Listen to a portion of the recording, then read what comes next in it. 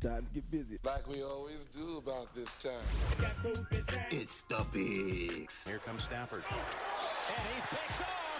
And it's going the distance. Eddie Jackson, for the 5th time in his young career, has a touchdown. You already know what time it is. It's the Bigs. A drive the other way. It's going to go. Cubs lead. Number 11 for Javi. Officially rocking with the Bigs. Tim crushes this ball. He throws the bat. The ball goes flying. It is gone. 2-0 Sox. It's us, the Bigs. Oh, my goodness, Zach Levine. Or get out the way. Woo. You're rocking with the Bigs. Right here on the Bigs Radio Network. And just like that, you are officially rocking with the Bigs. The Underground Kings of Chicago sports. You can usually catch us chilling in every locker room and clubhouse in Chicago. But today we're supplying some audio dope at the Mess Studio. Shout out to our Mess family. I'm one half of the Underground Kings of Chicago sports. It's your man Terrence Tomlin. Y'all can call me T. And again, you already know. Uh-oh. I need not a piece of an introduction, but just in case you need to know, it's your boy Gino, a.k.a. Mama, there goes that man. Mama, there goes that man. You heard him.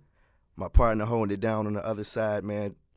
Kicking it off once again, man. We took a week off, but we back because we got a lot of shit to talk about. I'm sure everybody knows what we're going to be discussing today, man, and I really want to make sure that we add to this discussion because I'm kind of hurt, bro. I woke up wondering, how I was going to feel about what we saw last night. We did see a great basketball game. We saw a team that's trying to fight for a legitimate dynasty, a three-peat, pull out a victory, but it's the circumstances that stand out, man. KD finally came back. We know what he brings to the table, probably the best scorer that we've seen in our generation. Finally got back in the mix of Game 5, played 13 minutes, and then when that Achilles went out, man. We saw, the pain. He had to get walked off the court, and everybody's fear leading up to that moment really got realized. And now we're wondering, first of all, when KD is going to come back, and if he's ever going to be the KD that we've come to know and respect and love. So it's a serious topic because it's a lot of opinions going on, on the internet, and wondering how the hell did they get to, where they were at last night when now they're going to be, without the best player in basketball. So what you thinking over there, Gene? Well, you know what they say about opinions, right? Hey, everybody got one. So we can leave that there, but it was inevitable, man, if you ask me, because when he first went down with the fake calf strain, and I'm fake calf strain. I'm not a doctor, so this is my opinion. And when he went down with the calf strain, what did he grab first? His calf or his Achilles? He was definitely in that area. So and last night the man went and just grabbed straight for the Achilles. It was obvious yesterday. And, on the initial diagnosis, as we got further and further away from, the date of the original injury, everybody's wondering, okay, why is it taking so long for this dude to heal from a calf strain, People that ain't never played a sport in their life, that's who was talking about how long it takes to come back from a calf strain. If you had any type of injury, it doesn't matter. How can you ask how long it's supposed to take? Everybody's body is different. That's facts. These are these are the highest level of players. Mm-hmm. So if he was trying to get, first of all, there's no way that he was going to be 100%. Calf strain, Achilles strain, knee strain, elbow strain. Absolutely. And really nobody's 100% at this point. At this point in the season. Thank you, brother. But that, to have an injury that was keeping him out of games at this point of the season, it was always going to be tricky as far as playing the timetable when he was going to be healing. But from Golden State's perspective, I think they came out the gate almost downplaying it, not really wanting to be specific. And we know coaches have their ways of trying to keep the public from knowing exactly what's going on. Fake trying to protect them. Exactly. And I think Golden State definitely was playing his part in that because who doesn't want to three-peat? Right. Who doesn't want to become a part of NBA history and just cement yourself as one of the greatest teams of all time. I'm sure everybody in that organization had a one-track mind towards that goal. Yeah, I agree with that 100%. But at the same time, like we talked about last night, man, KD is one of the brothers, man, from the mud. And basketball is really all he's got. I mean, he got 300, 400 million in the bank, but and people love to equate money with real, well, not real life, but they want to equate. So, well, he's rich, so it's like, nah, man, he got rich from playing basketball. From who? Yes. So, again, I'm not comparing myself to an NBA player, but anybody that's played basketball coming up on the playground, in the hood, in the gym.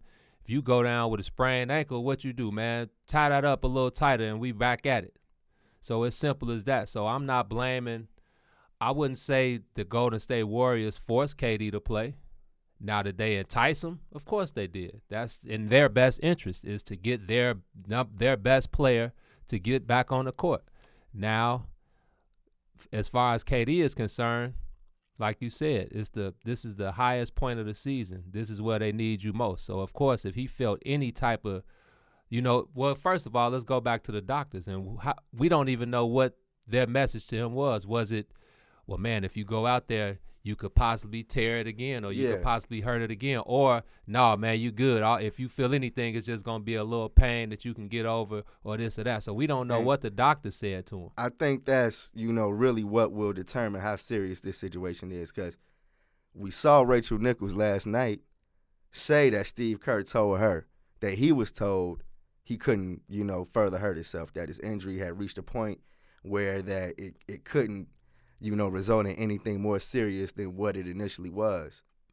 13 minutes in the game, we saw that come crashing down, and that makes me wonder what was being said behind closed doors, because one thing everybody knows, like you said, KD wants to play. Right. KD wants to contribute to his, to this team winning the championship, but he's hurt.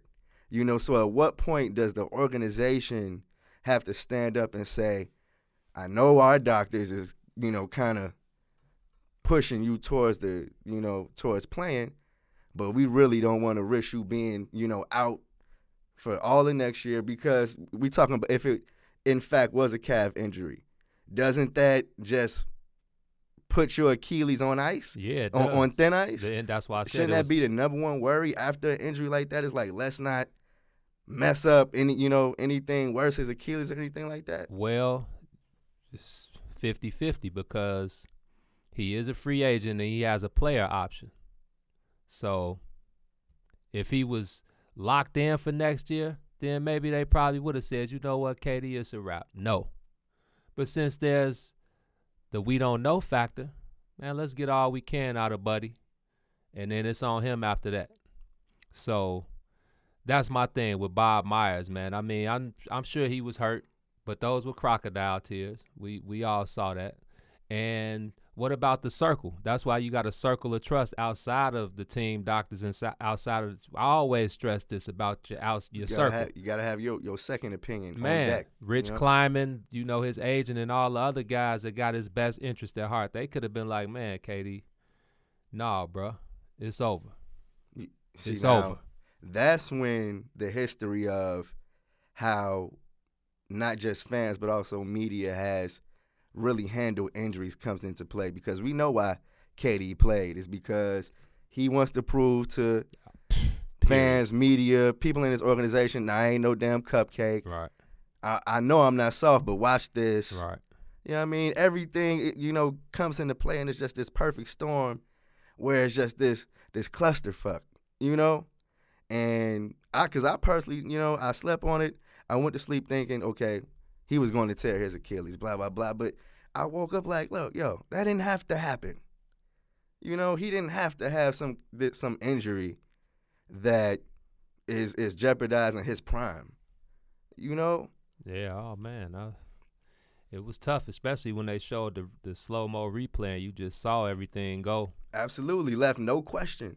Left no question. It's like, damn, oh, no, okay. Like, just thinking about it, and what he brings to the league. It's just yeah. a terrible blow, man. And then, like you said, hearing all the outside opinions of him being soft, and then you seen Mom Dukes had to come to his rescue, and then even I like Jalen. I actually love Jalen Rose. I loved Jalen Rose when I first saw him and Juwan shake up at Michigan. I already knew he was my type of guy. True. But Jalen Rose is usually always on point. And when Definitely. he said last week, I think it was Thursday or Friday, and he saw KD warming up, and he said he ain't right, period. And Jalen Rose is the next player. Don't forget Jalen Rose broke his hand and still got buckets. And like he said, now years later, he got a plate and 5 screws in his hand, and every morning when he wakes up and it's cold outside, his hand is on burn. And that's the side that fans don't see. Period, man. Don't get told about when they're busy, trying to put this, modern day gladiator thing on, athletes.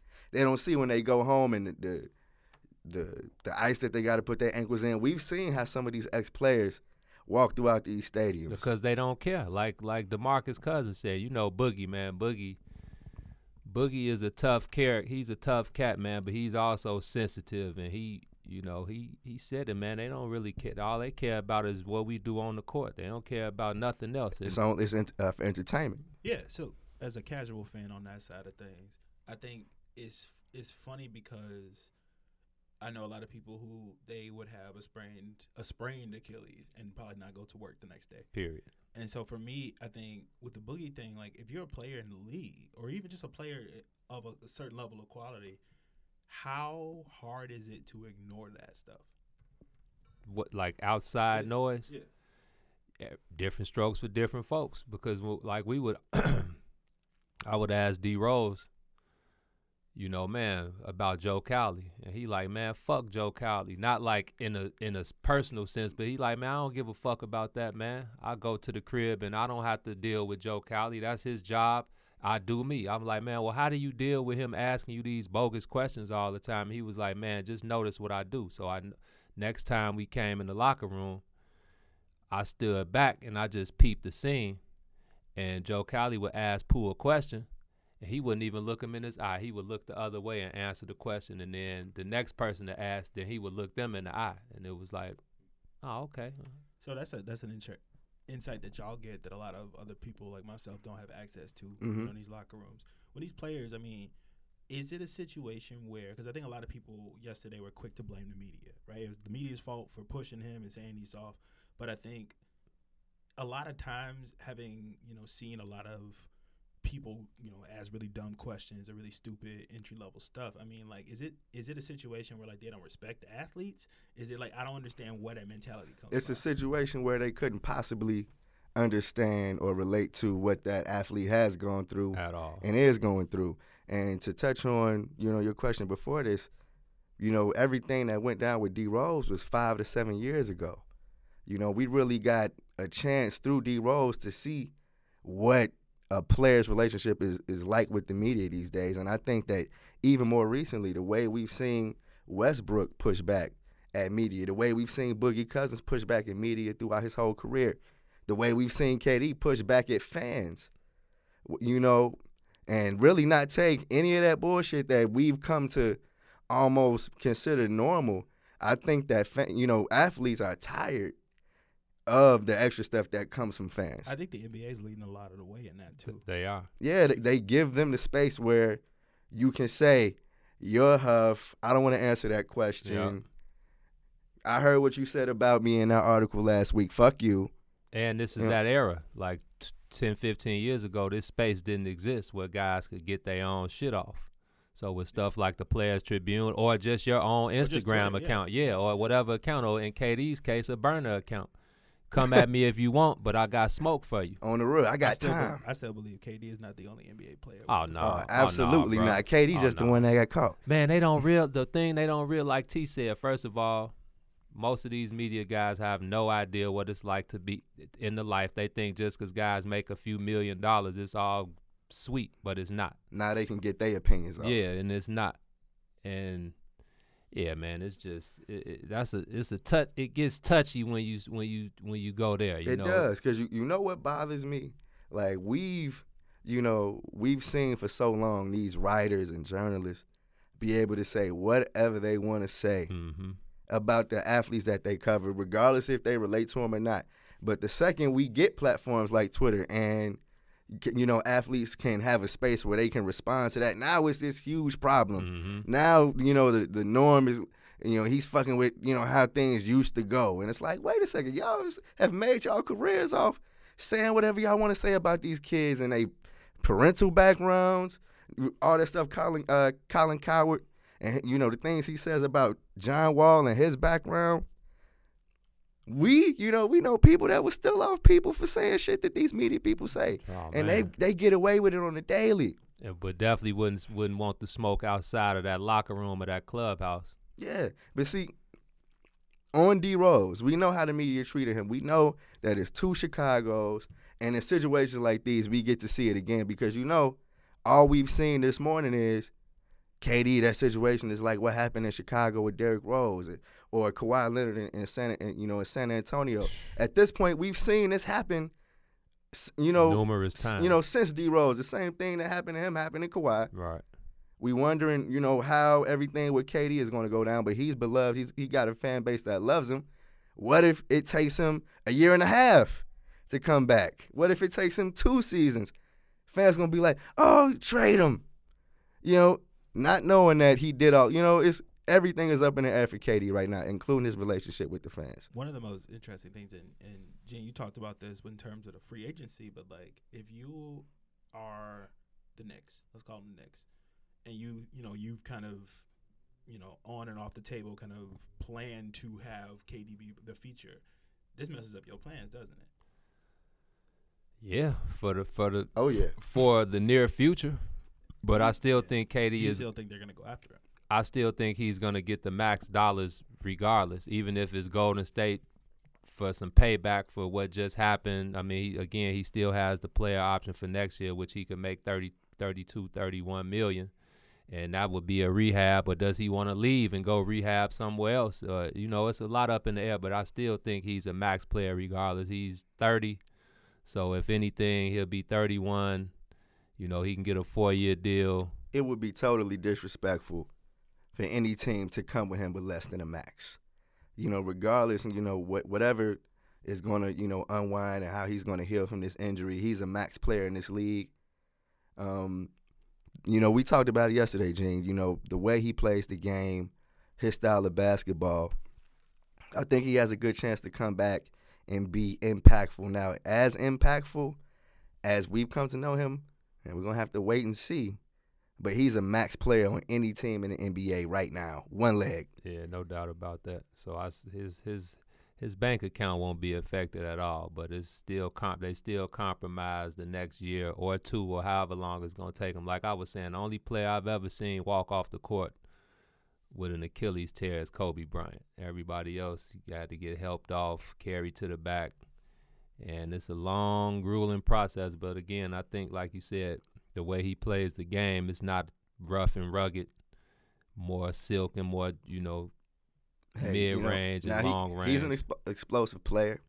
Well, yeah. It's Achilles, it's going to affect him for sure, So, but, what would you do? Would you want to go back to Golden State and pick up that option and rehab, with your teammates behind you and everything like that? Or do you go to a whole nother organization, right, who they're going to have their eyes on you for the first time?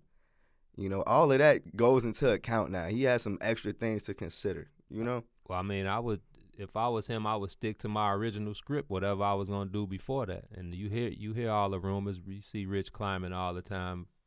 They say he's supposed to get that executive spot in New York. So if that's the case, just do you and keep it moving, man. Like he was trying to do something with Golden State, which was win a 3-peat. If they do or don't, it's over with it either way. If they win it, they got the 3-peat. If not, go, keep it moving. So like I said, his pockets are decent. Now, if any team is going to, flake on a max deal, it would be the Knicks. It would be the Knicks calling themselves, we're the Knicks, and we don't know if we want to give you the max anymore because we don't know how you're going to come back from this injury. Now, what if he faces that? It's like, look, I guess I'll stay with old Trusty. Well, that's Because one of the things that's all the way out the window right now is everything that people were saying before the finals about the Warriors not needing KD. We saw just in the 12, 13 minutes that he played last night why I thought the Warriors could sweep them at full strength. 11 points in 12 minutes. And they needed He those. just got off. Like, Yeah. And the thing is, that was so frustrating was it was like vintage. Like, okay, he's back. Let's On go. the real, yeah. Let's go. Yeah. And that adrenaline wore off, and then real life came into play, and then that Achilles was like, it was like that. Sorry, bro. That shot of espresso in the morning. It's like, Sober, you right up. because at 11 minutes, I mean, everybody was like, "Oh, mhm, okay." mhm. On the real thing, I'm thinking he on the way to 35. 30 balls, right? You know, and I'm thinking, damn, they could come back 3-1. They didn't have to deal with KD. Now, it's like, damn. But now going back to Oracle, 3-2. Now we know KD ain't coming back. Yeah. That whole thing in game 1 through 5, it was like, is KD coming back? I That- know that they cloud had that on looming over their yeah, head, but yeah. now it's over with, so now they can focus on just winning without KD and never forget that they were champions without him. So And they showed that last night. Anybody that had doubts about if Steph and Clay can get it done, show me another backcourt that could have went as crazy as they did in those closing minutes in the fourth as Steph and Clay did. You know what I mean? They went to work, really schooled Toronto, really put them in their place last night. And now the narrative is different because how are you going to go back to Oracle in this atmosphere, the last game ever at Oracle Arena, yeah, with Steph and Clay locked in now? I need to. I got to fact check this. But Klay Thompson is shooting 57% from 3 in this series. That's what we saying last night, that everybody says Steph is the greatest ever, but second doesn't really fit Clay. It's like a 1A 1B thing. Well, we in Chicago. I'm of the opinion that it takes two.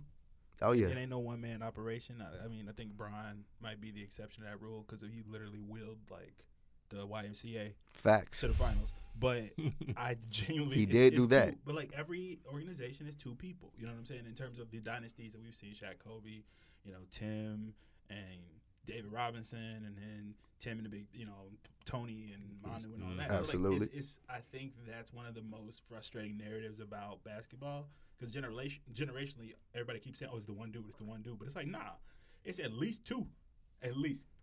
because usually the one dude that gets the like Big Mike, obviously it was Big Mike, but let's not downplay Scotty At all. Like, how can you? You Top 50 it's not all time. possible. Yeah. Shaq and Kobe. It's like, yeah, Shaq averaged 36 and 14, but don't discredit Kobe's 25, 8, and 7. So who has been that second guy on Toronto, and who can be that guy to get this one game that they need to win it all? So I mean, points per game in the series so far, the answer would be Siakam. I ain't rocking with that. Siakam is averaging 18 a game. How many minutes did he play in the fourth last night? 3. He's 3, He couldn't hit a shot, I'm save not his rocking life. with Siakam in the clutch. but he's the second highest scorer in the series. Third is Kyle Lowry. Fourth is Marc Gasol. Second should be Kyle Lowry. Kyle Lowry is supposed to be the second man, period. And it doesn't necessarily have to be points per game because that's not the tell-all stat. Again, with these analytics and these numbers, that's not it. The eye test is what it is, man. Kyle Lowry is the only other multi-time All-Star on that team, man. Marc Gasol. Yeah, but you know what I mean. Ibaka is over there. Now, The ghost. I call him the ghost of the, Serge go- Ibaka. the ghost of Serge. He just come out every Every other, it's like and that. you're like, oh, Serge Ibaka. No, that can't work. Let me get man. this one block. No, that can't work. Siakam, he had game 1, the game of his life, and he ain't been shit since. But the real Siakam has returned. Kyle Lowry is the Now, second man. I thought Toronto played good enough to win yesterday at a few points in that game, especially considering Kawhi didn't show up really into the fourth quarter. Toronto was right in striking distance, waiting for Kawhi, to get there, and it just so happened Steph and Clay went up and snatched that one. Crucial turnovers, crucial points in the game. We already Yeah. know the last however many minutes of the game is all that matters. Kyle Lowry turned the ball over remember he threw the ball in the backcourt. Terrible. That was the beginning of it. Yeah. Then Kawhi scored 10 in a row, then didn't score for the next however many minutes. Well, they called that timeout after that. Nick Nurse, let's bring everybody up on charges, man. Let's not just blame the guys who get the blame. Let's blame everybody. And then I see a lot of people saying Kawhi should have taken the last shot, and it's like, nah, I wouldn't say he should have taken the last shot. But then this goes back to what I said earlier in the year when they were playing Milwaukee in them first couple games, and Milwaukee was locked in on Kawhi because he's not a playmaker. That's the time when you make a play. You don't have to score the ball like Big Mike. Paxson hit a game-winning shot to win the finals. Kerr hit a game-winning shot to win the finals. Now, Big Mike, we all know. But that's when playmaking comes down to it, and Kawhi just didn't make the play. Did he make the right pass? Whatever. But at the end of those games, that's when you need a playmaker. He also, like, that last possession was wild, too, because he was off balance when he caught the inbound. It was. And then kicked it. Like, he did. I felt like he did the best possible thing he could have, because he basically was standing on one leg. Still got the outlet pass done. Kicked it out to Lowry. Lowry just jagged the shot. Well, he got blocked. He got blocked with Draymond Green, which is like, I think that's frustrating because to your point, you're saying a playmaker doesn't need the ball in his hands in order to make something happen. I'm saying no. You need the ball in your hands to make the play happen, but you need to make the play happen. Like, I'm not saying first of all, he got doubled. Yeah. He didn't have to get a ball up. Now, he didn't have to get a ball up. What I thought about that last play, I thought they managed the clock terrible. I thought Kawhi got going with under 5 seconds to go, and he had to make a quick decision, and then everybody had to make a bailout pass, and Kyle Lowry wasn't expecting to take that shot. And when the ball got swung over there, Draymond Green was playing absolutely amazing defense. Great defense, man. Give him that credit. Great closeout, and there it is. Kawhi really, that was just great defense. That's what it looks like. I will definitely give you that, but I'm still saying, and I'm not equating Kawhi because y'all can stop the Kawhi and Mike comparisons. Please. I know it's good.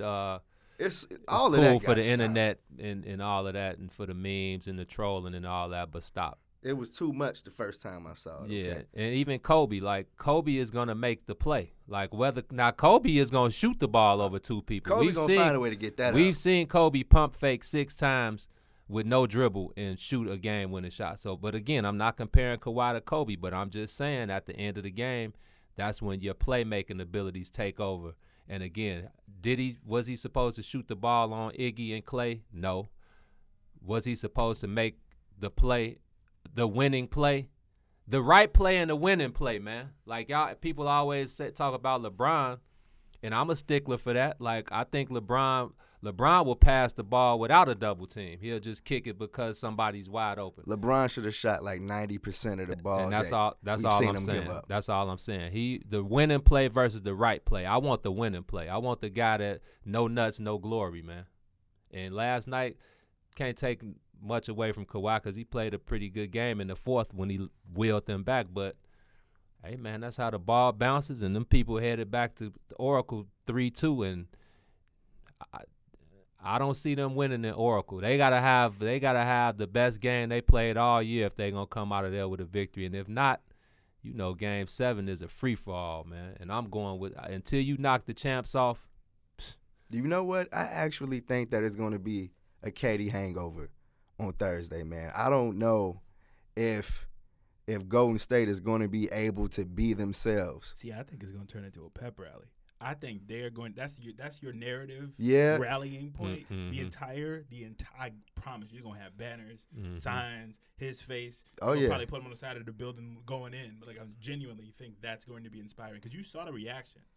Like those two, when Iggy and Steph walked him off into the locker room while starters. Like you don't ever. That's what I'm like. I'm like, Joe, wasn't Steph was in the game? Was on the game. Steve Kerr, like, yeah, Boogie. Boogie, come on, man. Steph, what the hell? Steph, like, hey, man, we got to make sure our buddy is all good, man. But like you said, don't let KD show up to the game. I'm telling you, it's rocky. Look. Woo.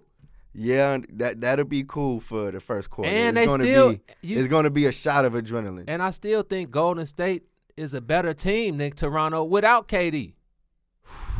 That's what I don't know. That's what I haven't been convinced of in the 3 games that KD didn't play. And they beat them. Did they beat them both games this season? They took KD both. had 50. Yeah, they took both. But both Steph games didn't play. Oracle. Steph didn't play. Steph didn't play one of them games. He did. It's going to be tough. Oh, it is. I agree. I agree with that 100%. I think that once Toronto, because like I said, I thought they played pretty good basketball most of the night yesterday. You giving them time to say, look, man, KD ain't coming. Let's end this tonight. I think that if Golden State gets caught up in thinking that it's going to be a pep rally, then Toronto can come up and steal this game. I'm going to say it like this. You talk about the eye test. Watching the body language of the Raptors after that loss. Mm-hmm. Didn't look Because good. you know it was shocking. You know you got to win it at home, man. You can't go back to the ops territory, and they the defending champs, and they done seen it all. They ain't seen it all. Kawhi may have seen it all, but them other guys, they not shaking in their boots because they professionals and they get down how they live. But you give me Steph and Klay and Draymond in Game 6 at the crib, I'm rocking with that. Hey, it's hard to bet against them. I don't know. Yeah, I hear you. I don't know. I think it's going to be a great game. I think that we're going to see Golden State leave it all out on the floor. Right. Kawhi and them are good, man. You know, I think I've learned from how wrong I was going into this series. I didn't give Toronto even close to enough credit. Me either. And I still don't. Until they win, I still don't. I think the person who needs to have the most out-of-control game of their life in Game 6 is a man by the name of Marc Gasol. Big Mark. Big Mark. He's fourth on the team in points right now. Okay. You know, second on the team right now in rebounds after Kawhi. Like, has the stats. He's played a ton of minutes. I think he's fourth in minutes played on the roster right now. Okay. Like, Marc Gasol got to show up. Marc Gasol definitely has to show up. Kevon Looney is hurt still, right? Oh, yeah. He did go out with that injury last night. You basically is Marc Gasol versus Bogut. Boogie? Yeah, but I mean Boogie at the same point. Like Boogie, he cheating off for dunks at this point. You know what I'm saying? He ain't going up. He ain't. And so it's like Marc Gasol, if you gonna be grit and grind Marc Gasol from, you know what I'm saying, Memphis, you can see something happen maybe. Boogie versus Marc Gasol. I mean, it's not really Boogie versus Marc Gasol. Because it's not peak Boogie. Right. If it's peak Boogie, we It's don't a even wash. have that conversation. Right. But I think at this level, you had like, as funny as it is, we talk about the modern NBA, but this is gonna be a front court game. I think this one in the front court.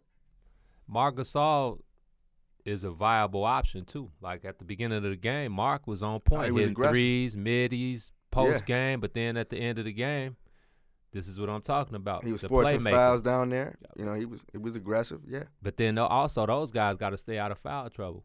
Him and Kyle Lowry, they 4 and 5 fouls in the beginning of the fourth. So now you're not playing as, maybe not as hard, but smart. Now you got to be smart. Yeah. Yeah, and this. We saw a little bit of that in the last game with that weird foul that Draymond got called on and was like, under the basket on Kyle Lowry. He got teed up on it. Yeah. Like one of the questions I have when it comes to these kind of fouls, you could tell like some of the stuff is like a makeup call or like a ticky tack little nonsense. When it comes to the finals, like how important is like managing your fouls as a team in order to be successful long term?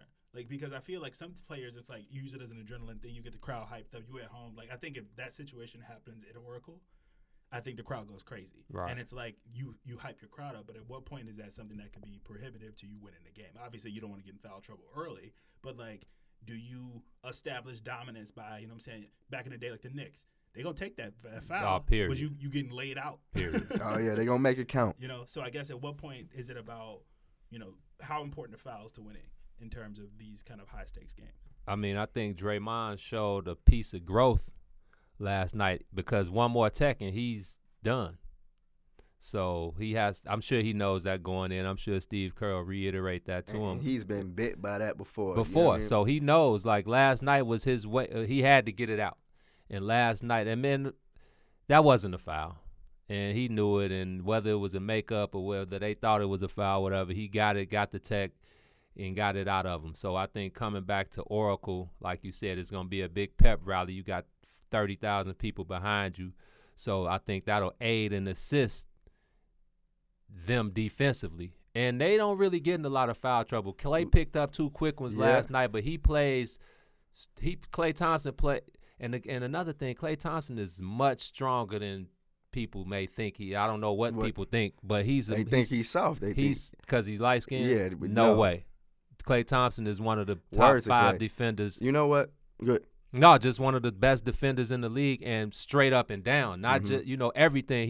He hits the glass. He moves his feet well. He contests shots well. Oh yeah. And then on the other end, it ain't even a question. Like it was Flame crazy thrower. when he said, "Yeah, man, because if you let me and Steph get off, 9 times out of 10, them shots are going in. So y'all better watch out." I thought the referees were petty yesterday. I thought they called fouls that you should only see in the regular season.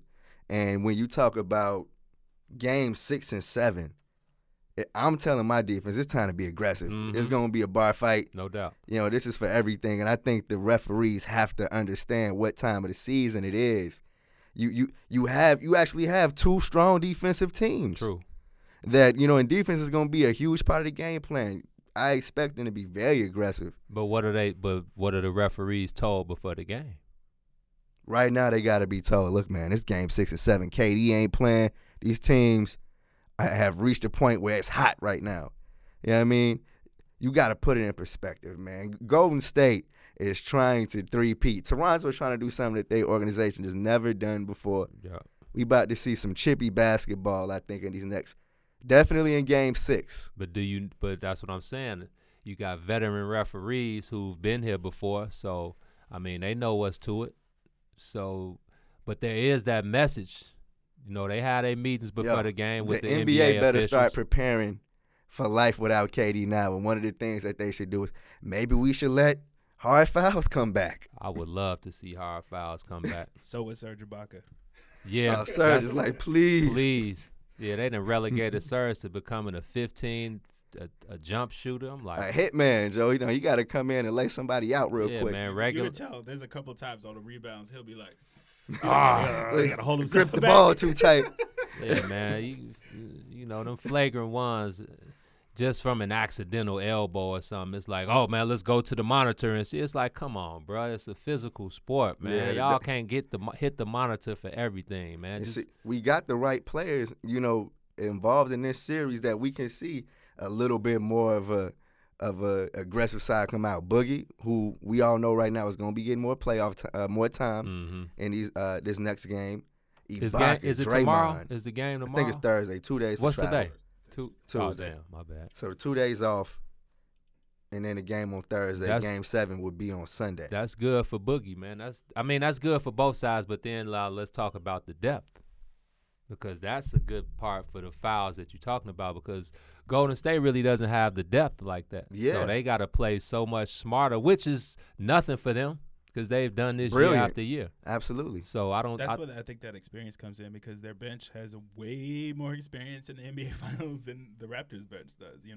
Even Sean Livingston. No doubt. Those are the guys. I think Iggy's gonna show back up. I think Iggy's like, okay, fine, let's go again. You just waiting on what is Iggy gonna do that changes the course of this game. Like the play last night was the Steph play when he drove, kicked it to Iggy. Iggy immediately kicked it to Draymond, who immediately kicked it. That was you said last night. That was Golden State at its height. Like that's what they do. That was absolutely beautiful. The pump fake from Klay to send Kawhi into the crowd. Fam jumped completely out of the frame. Man, the way Klay Thompson, that jump shot is just Ray Allen had the most beautiful jump shot I'd ever seen. Klay Thompson's jump shots, his shot in general, man, like, I got that in my bag too. I was about to say, fun fact, I learned my shooting form from Ray Allen on Inside Stuff. Shout out to Amari Rashad. Wow. But it was, yeah. How beautiful of a stroke that is, man. It's like every time that thing goes up, it's a guarantee. But Klay Thompson, man, it's like when his shot doesn't hit all net, when it touches the rim, and then the touch that he has on that shot, how it just falls in. It's like I've never seen that before. And then Steph, of course, like off. But see, that's what we were talking about last night. Them being 1A, 1B, or whatever you want to call it. I'm gonna call it equal, because Steph obviously has the notch on the dribble, the shot, and the dribble. Exactly, his one-on-one game. But Klay, off the catch, lethal. Yeah. And Klay's better at defense. Oh, yeah. Damn. Clay is better at defense. Clay off screens is something we haven't seen before. And like you said, that pump fake, Yo, one the dribble pump fake will sidestep. send you off, but he will find any little nook and cranny Yep. to get a shot up. He Yep. doesn't have to be balanced. Yep. He finds some kind of crazy way to get his shoulder squared Yep. and just lets it go. Yeah, it's And so Toronto has their, you know, they got their hands I'm full, trying to not say that yesterday was a death sentence for him for them, because I know a lot of people are saying they had their opportunity. This is what it looks like when the team loses their grip of a series. That's how I felt.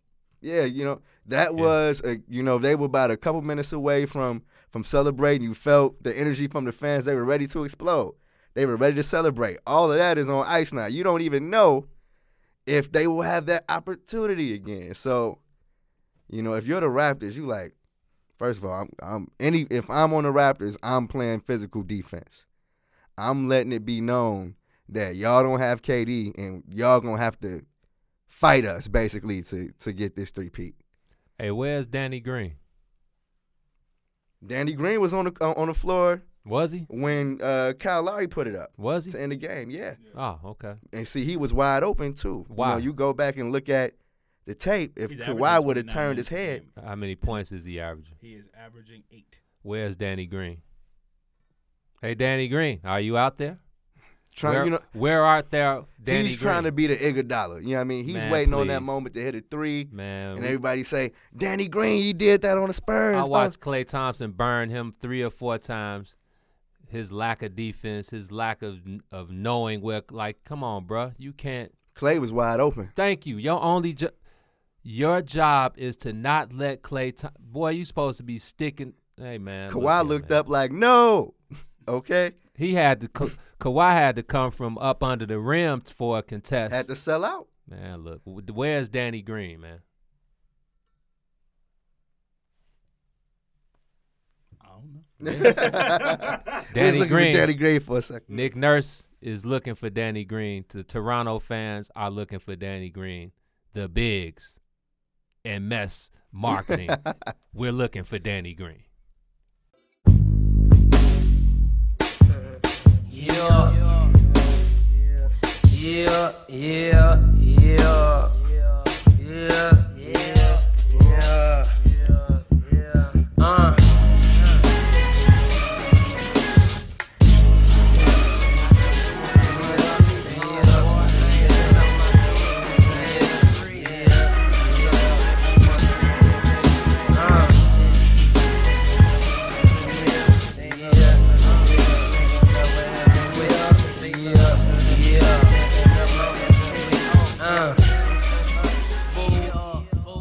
Man, I see Tim Anderson ain't getting no love on that All-Star ballot, my boy. So I'm over here looking at that right now, and he got a little love, but he deserves so much more. You know what I mean? I'm over here an advocate for the South Side. Take a lot of shit as far as jokes about fans don't come to the games, yada, yada, yada, hawk this, hawk that. They are very disrespectful to Sox fans. Yeah. They are. Now, Tim Anderson has been doing his thing all year. Okay, this is not a case of a player that had a hot month and cooled off. We talking about a guy that has played like the best shortstop in the American League. So why do you think he's not getting the love? You know why? Of course I know. Because he told them people, I don't give a fuck. Okay? He told them people, I'm a throw this bat in y'all face every time I put one, on the other side of the fence.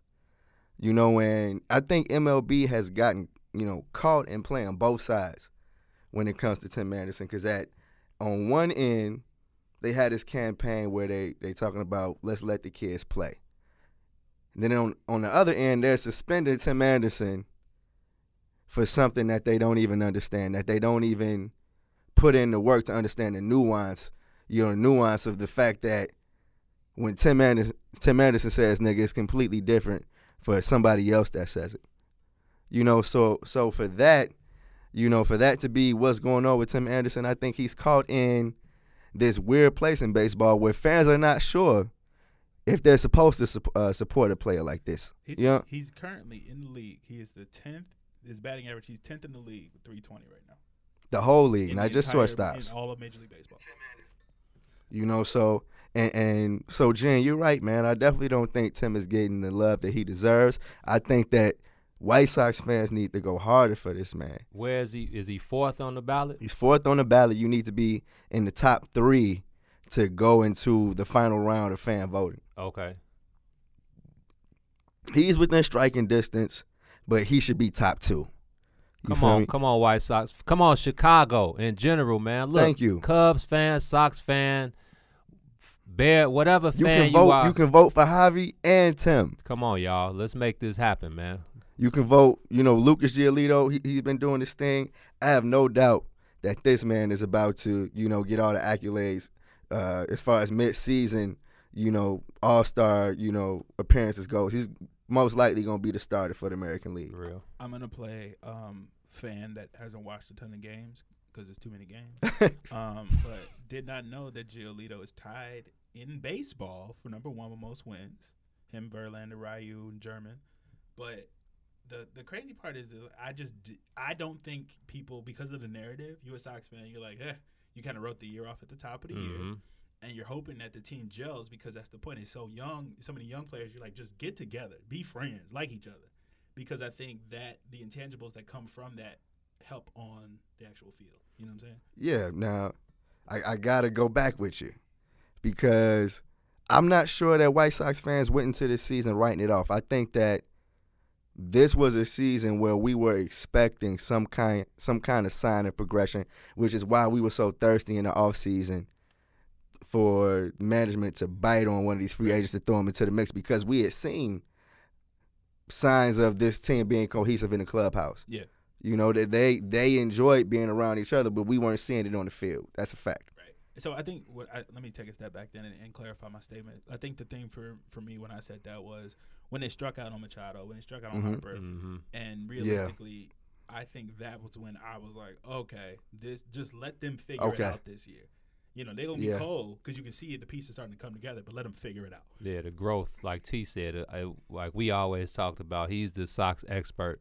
But I was just telling him, like, for y'all over there, and again, with me, it's Chicago or nothing. I'm on the north side, T is on the south side, but we both Chicago or nothing. But I just said I wanted to see some growth from the young guys who are going to lead the team for the next 5 to 10 years. And Giolito, Tim, and Yohan Moncada have definitely shown lots of growth, even more than I expected. So I'm cool with it, man. Definitely, man. That's what matters for sure. We've seen throughout these first couple of months of the season, a lot of progress from those players you just named. So here's a question, and it's actually for both Chicago baseball teams. But interleague is next week, so I think that kind of symbolizes, summertime, midway through the season, all-star break. Who are the 3 players on each respective Chicago baseball team that people should watch for the rest of the season? It could be somebody, a front runner. It could be somebody who's young and on their way up. Who are those people to watch? If you're a White Sox fan, off the top, number 1 is Eloy Jimenez, who is starting to tag the hell out of the ball. I think he hit one about 480 feet. Man, brother. Smacked it. Good Lord. The big baby over there, I'm trying to figure out which way I'm going to go with a nickname because the dude is amazing as far as his raw talent. You see it at the plate for sure. You're waiting to see him put together a string of consistent baseball, but you see it. After that, I'm looking at Tim Anderson to see if he can finish out this season at a high level because at this point, I'm just in awe of how he's been able to stay at a high level. I can't even front, the way he started the year. I was expecting a bit cool off. I was expecting him to go back to around 290, which would have been a bunch of progress for Tim. He's still batting around 320. Yeah. Still playing stellar defense, still great on the base pass, still being the leader that this team has needed. Killing. For somebody not named Jose Abreu to be stepping up and becoming a leader for this team is huge. So you're definitely watching how he's able to progress and stay in that leadership role throughout this year. After that, I'm looking at Ronaldo Lopez. I know a lot of people, are going to be looking at Lucas Giolito and the way he's been able to turn just his whole career around. But Ronaldo Lopez is one of the guys going into the season that you expected to take a big jump, and instead he's kind of gone backwards. So for the rest of the season, you're looking to see if Ronaldo can almost kind of follow in Lucas's footsteps and get a little bit of that mojo going, because we need that from this starting rotation. We need more than just Lucas Giolito to look like they belong up here. And Ronaldo Lopez, it's high time for him to get back into the mix of things and looking like he did last year. I feel that. For the Cubs, obviously Javi. Mago. Obviously El Mago. Hey, man. Obviously Javi. I feel you. Yeah, but that's a whole nother episode we can talk about. But yeah, Javi obviously came in second in the NL MVP race last year, so he's looking to one up that. And personal stats. I love baseball because baseball is like the only team sport where the individual is like, you have to do you. Do your part. Your part is what matters. So Javi just plays the game with a natural flair, a natural love. He goes all out. It's something that Joe always says, you don't want to take that away from him because that's him. Like him sliding head first, not even sliding, but diving head first in the first base, or, trying to make the extra play. Crazy. Trying to take home on a ball that normally no one would. And usually 95% of the time he'll make it. So just Javi adding that element to the game, making the game more exciting, obviously Javi. The starting pitching, I'm going to use them all as one, because right now it's such a beauty to watch my boy Poetry in Motion, Kyle Hendricks, go out on the mound with such precision, and the mental makeup, man. It's like no one, unless you've done it yourself or you've been on a level high enough to understand what Kyle Hendricks does when he goes out there, then it's totally amazing. If you guys watch Greg Maddux, then it's eerily similar. It's crazy how similar it is, actually. And we talked about it the other day. I talked to him in the clubhouse, and man, the way he talks. I mean, he went to, where did he go to school? What's the Ivy? Dartmouth. So he could be a professor. Actually, he looks like a professor. It's definitely a work of art. When this man gets up there and 70 pitches in, he's just mowing people down in the seventh inning. Breaking bats and balls that look like they coming right down the middle that you should knock out the park, and then you get a little a pop out to second, or a little measly ground ball back to the. It's just great to watch. Mm-hmm. But then all the other guys, John Lester's going to be coming back, and that's one guy I'm not worried about, John Lester. I'm not worried about him, man. This is what he gets paid the big bucks for. He's going to come around when we need him, like he always does. Cole Hamels is the guy that I'm really surprised at. I thought he was cooked, but on the real. I thought he was cooked, and then they offered him the $20 million, the extension last year, and it was like, well, maybe actually it was because Yu Darvish and Tyler Chatwood wasn't no shit last year, so they had to shore it up. But it's been a good investment. Even Yu Darvish, I mean, even last night he wasn't great, but he's okay. But again, I'm looking for him. As time goes, I'm looking for him to become himself, grow that nutsack that we talked about earlier in the episode 1 or 2, and be that backbone. Maybe not the ace, obviously not the ace, but when we need. But isn't that what he was signed to be? Of course it was. Of course it was. No shorts. We're not cutting him no slack, but I'm just saying we've held up to this point, and Joe is going to keep giving him the ball every 5 days. Oh, yeah. So we just looking for him. And then Q, your boy from the South Side. Q has been steady, and you know what you're going to get out of Q. Another guy who's mentally focused. The physical part is another thing, but we know how mental this game is. So Q is another guy who goes out there, locks in mentally, definitely gets the job done, and you got to score some runs for him. He had a great game the other day. I forgot who they played. The kid from Colorado, was it? Yeah, it was Colorado, the first game they lost. He just had an outstanding game. Mm-hmm. But, Q had to take the back seat because that guy was lights out. But the starting pitching is the engine, man, period, for the Cubs. And then Kyle Schwarber.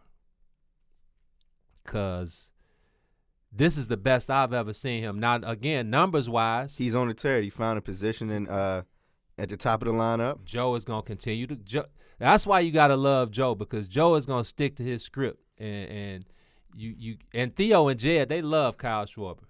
He's not going anywhere. But like you said, I'm glad that Joe has found a role for Kyle to be that leadoff hitter, because don't forget, when he came back from injury, remember he sat in that batter's box and he took like 3,500 pitches, didn't swing at one. He was just trying to get that eye right, back. yep.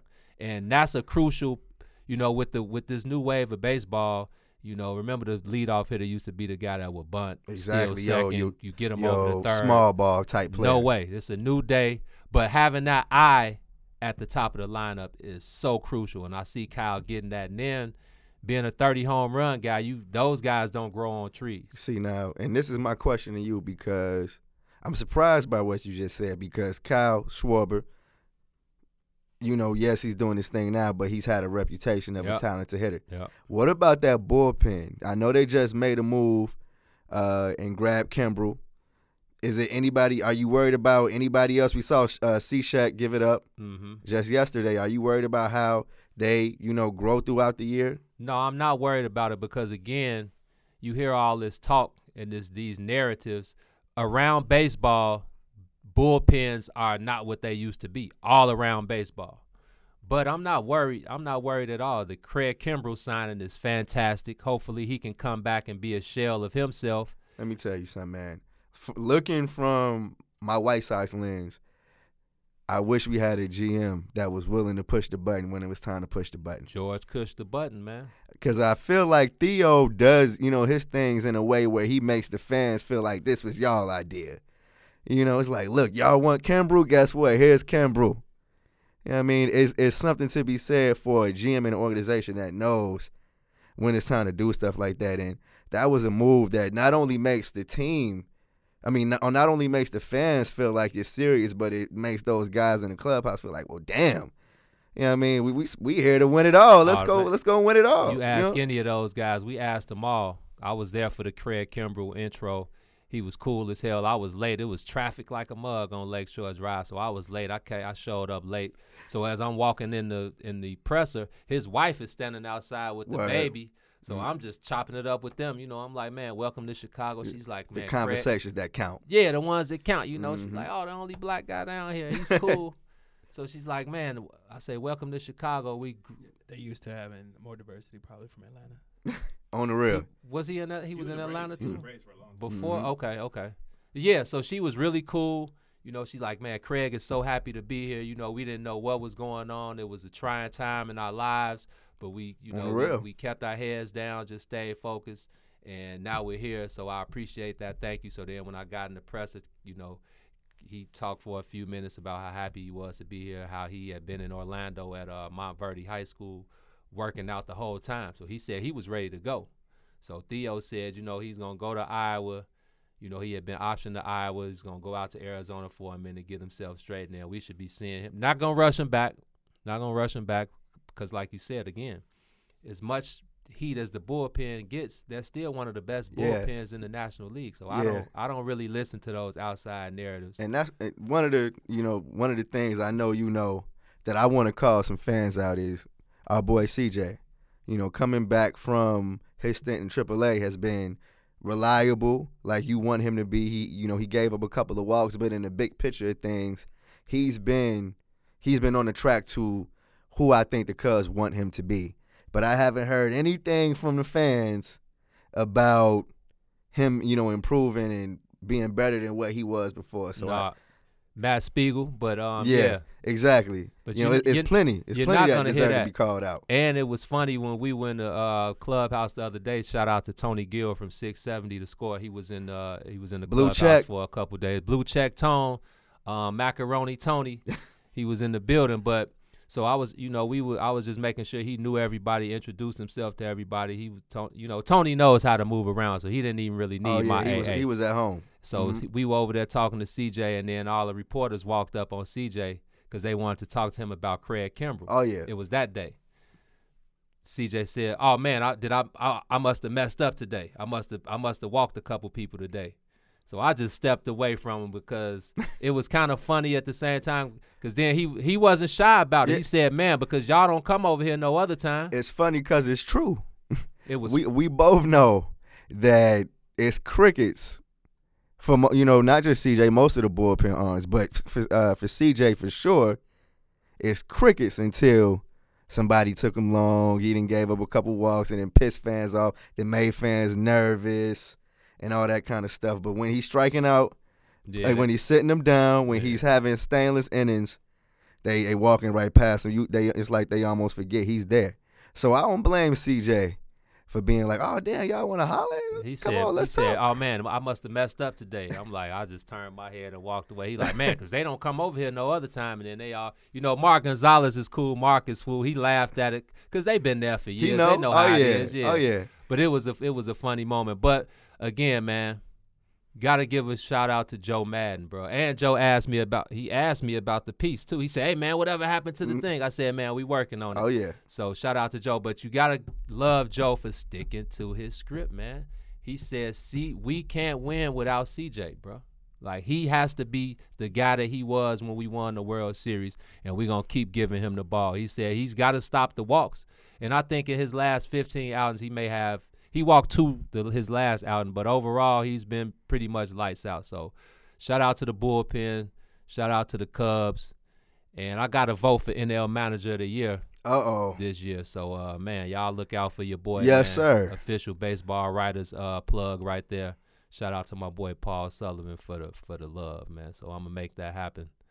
And yeah, man, Kyle Schwarber, man, has been lights out lately.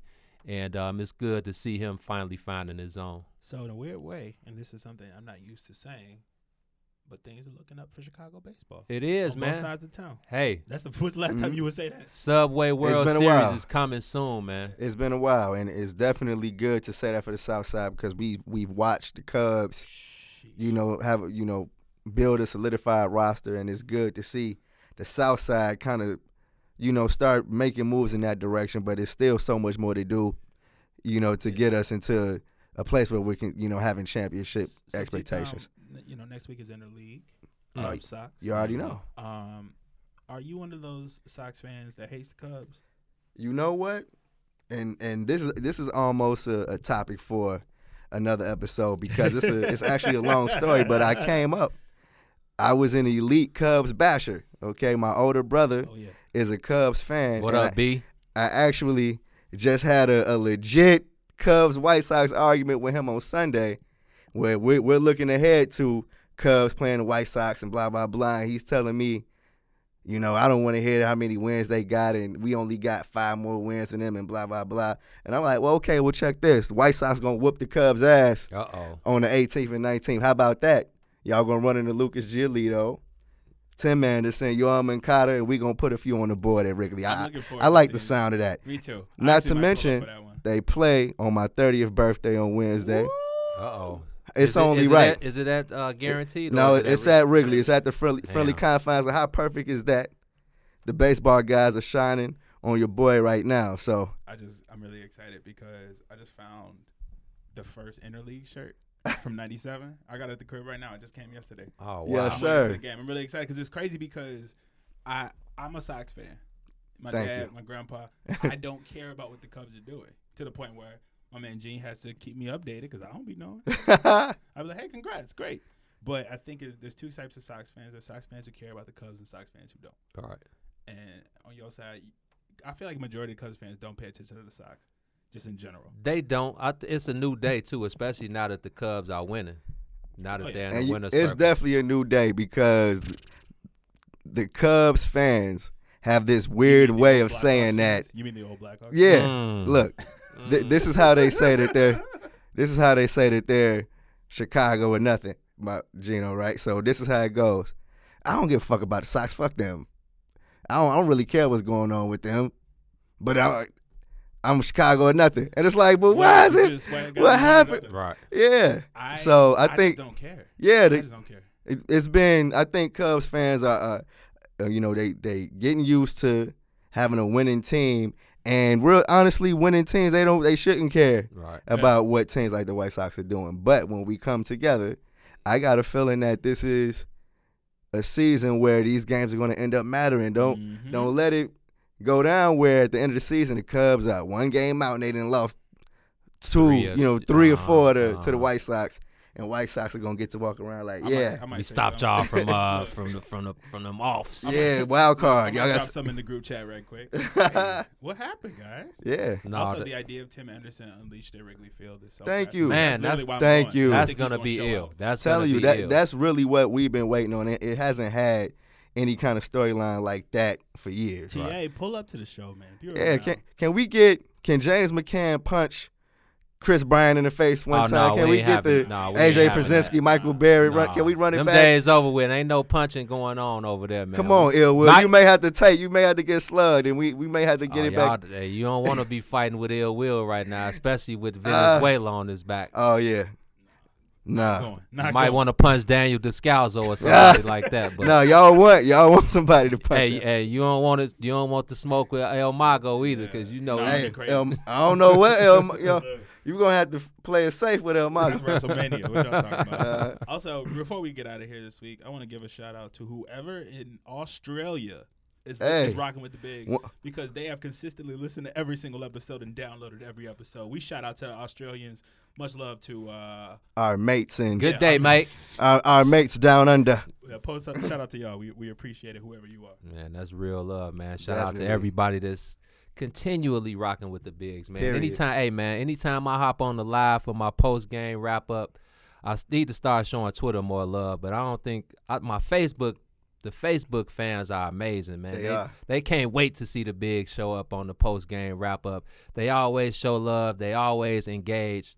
So again, shout out to all the supporters, all the fans, all the followers, Twitter, Facebook, IG, wherever you coming from, Australia, London, Jamaica, wherever you coming from, man. We are more than appreciative of the love. And, man, I always said, and I'm going to continue to say it, there would be no us without y'all, man. Period, definitely. Like Gino said, thank y'all for listening. Thank our Mess family for rolling out the red carpet for us to do our thing. You're rocking with the Bigs. Hey, man, till next time, it's us. We out. Back again, and I ain't talking about practice no more. When it's game time, show me to the stove. Audio dope, yeah, nigga, we track trafficking. They asking for more. Is you back again? Greens rolled under the gazebo.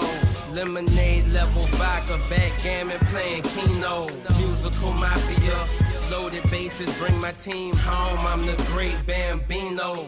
Roulette wheels in the casino. Fat Max skimming off the top, but that's the game we in. What you gonna do about it, huh? Sacrifice and hit the independent? Probably not. They not like me, that's why they don't like me. Me, I'm like